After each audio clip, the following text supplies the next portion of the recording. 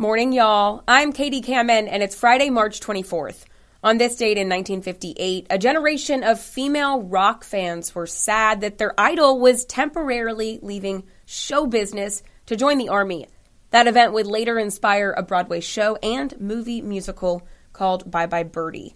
Can you name the rocker who went on to serve their country? I'll have that answer in just a moment, but first, let's see how that weather is looking for your Friday and your weekend plans over at the Live 5 First Alert Weather Desk. Hey, good Friday morning to you. Meteorologist Joey Sovine here. Light jacket at the most this morning. Temperature starting out in the 60s. A little breezy out there this morning. We'll have a warm breeze at lunchtime at 70, 90. We go up in the low to mid 80s for high temperatures this afternoon. Sunny sky. And we'll be in the 70s if you headed out on your Friday evening. Warm temperatures. Will be a little bit cooler along the coast as it always is this time of the year. 81 degrees. Could be a couple of showers and storms during the afternoon and evening on Saturday. Slightly better chance of a shower or thunderstorm during the afternoon and evening on Sunday. Still a lot of dry time this weekend. High temperatures will stay in the 80s through Sunday.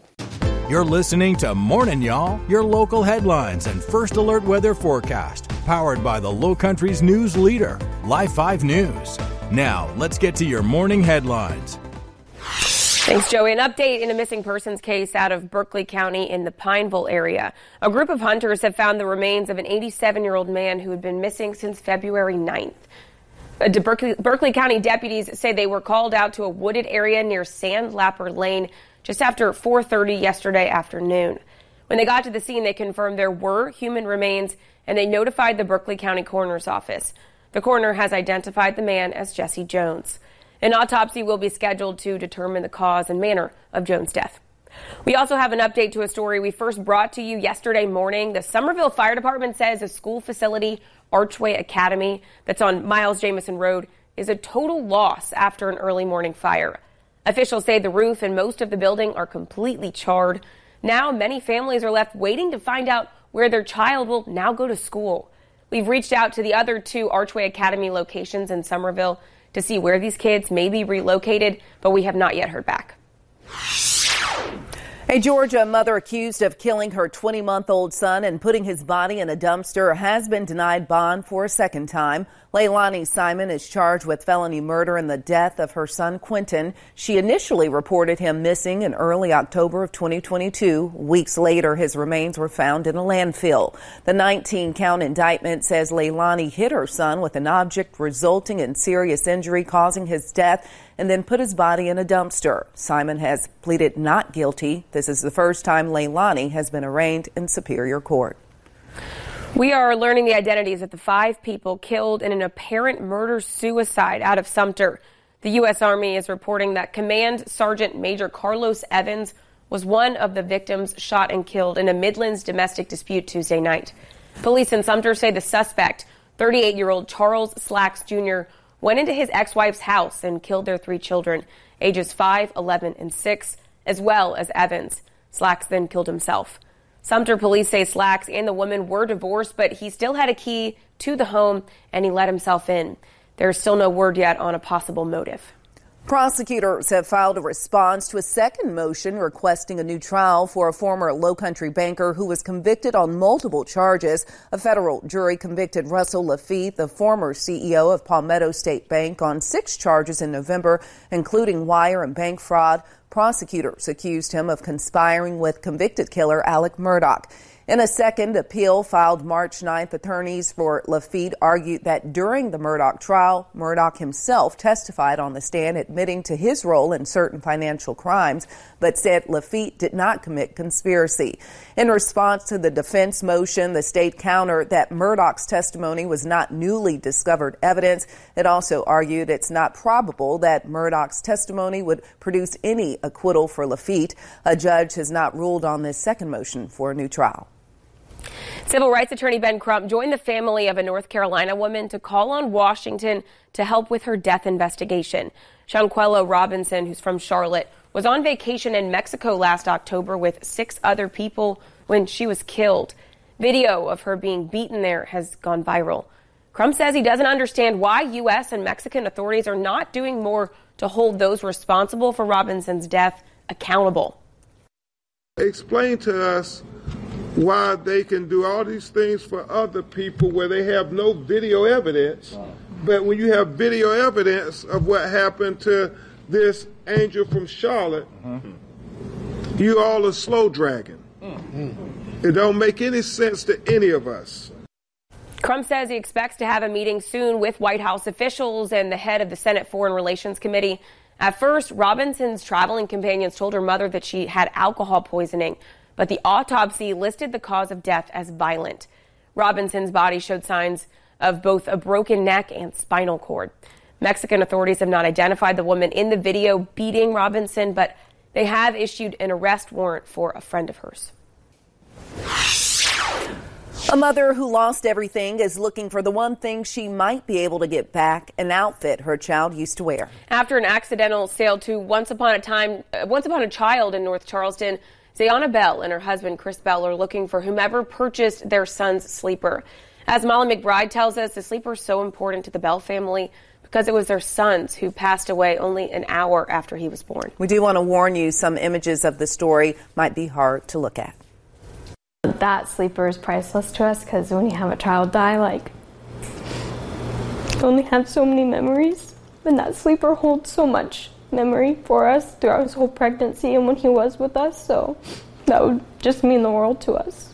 Zayana found out she was pregnant in July of 2021. Everything went well until the 18-week mark when they found out their son, Flynn, had an interrupted aortic branch and was given a 0% chance of living outside of the womb. The family tells me once Flynn was born, a double rainbow appeared outside of the hospital window and went away right after he passed.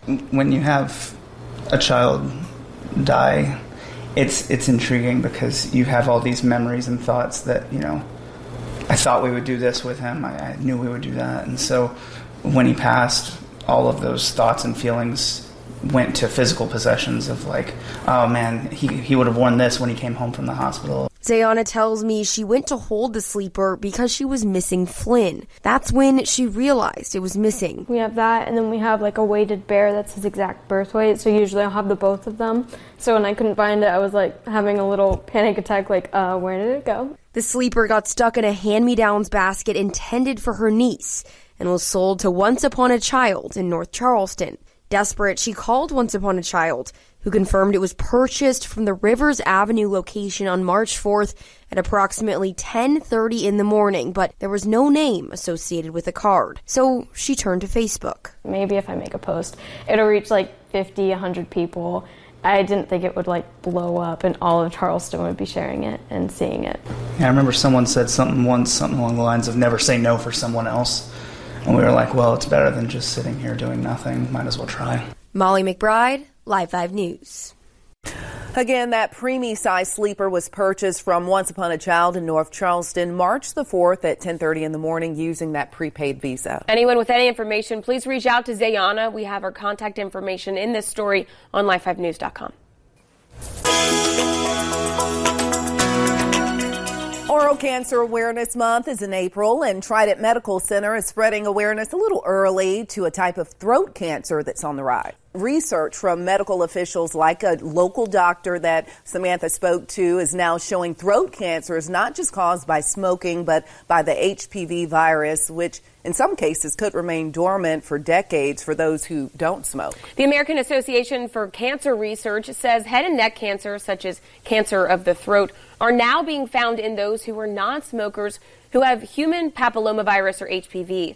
They say each year in the United States there are about 12,000 cases of HPV-associated cancers in the throat. Yeah, Trident Medical Center head and neck surgeon Dr. Jeffrey Holton, he says nearly 30% of patients he sees with cancer tumors, which are located on tonsils and the base of the tongue, are caused by HPV. He says HPV is transmitted to the mouth and throat and are more prevalent in Caucasian men ages 50 to 60. Dr. Holton says by participating in multi-center studies, research revealed cases of HPV tumors are on the rise, but becoming more surgically amenable. He says tumors at Trident Medical Center are removed by either minimally invasive robotic-assisted surgery or primary radiation. Because this new technology uses very short bursts of high voltage to disrupt the cells and break their electrical connections, We can do the procedures instead of them lasting 1, 2, 4 hours. They're lasting 30 minutes. Dr. Holton encourages preteens entering high school to receive the HPV vaccine, saying it will save lives. Absolutely. Well, part of a national clinical trial to enhance the treatment procedure for patients with atrial fibrillation, or AFib, is taking place here in the Lowcountry. The common condition happens when the heart beats in an irregular way. That's AFib. The trial's goal is to correct the heart rate in a faster and safer way than the typical procedure. Currently, heating and cooling techniques are used, and doctors say that can cause complications. The new method would use an alternative energy source and can better target the heart muscles while avoiding the structures around it. If the FDA approves this study, procedure time would also be reduced significantly. Because this new technology uses very short bursts of high voltage to disrupt the cells and break their electrical connections, we can do the procedures instead of them lasting 1, 2, 4 hours. They're lasting 30 minutes. If you have AFib, there is a possibility for you to be a part of this clinical trial or a similar one. We have contact information on our website at live5news.com of who you can reach out to for a screening to see if you can qualify. All right, back on track. North Charleston Police Chief Reggie Burgess says he's going to be retiring after more than 3 decades with the department. Chief Burgess says his retirement will be effective starting May the 1st. He was named the city's police chief in 2018. Now, in the past year, violent crime in the city has gone down by 12%, crediting that to community policing. Burgess says he's going to be working with Mayor Summey and the department to ensure a smooth transition to the next chief. Well, good morning. We want to bring you an update from overnight. Senator Lindsey Graham has been admonished by the Senate Ethics Committee. The rebuke of the South Carolina senator comes after Graham solicited campaign contributions inside a federal building in November. Graham violated Senate rules because he was in a Senate office building when he did an interview with Fox News. The bipartisan admonishment letter says Graham solicited campaign contributions for Georgia's Senate candidate Herschel Walker's campaign committee 5 separate times during that interview. Now, the committee revealed that this is actually Graham's second violation. However, they note that he turned himself into the committee. That's the latest here from our First Alert desk. Well, South Carolina's top accountant has announced that he's going to be resigning. That announcement follows a state Senate investigation into a multi-billion-dollar accounting error Comptroller General Richard Ekstrom's office made over a 10-year period. His resignation means the entire General Assembly will have to elect his successor in a joint session, and someone will need to get a majority of the 170-member legislature to get the job. Ekstrom's successor will fulfill the rest of his term, which is up in 2026.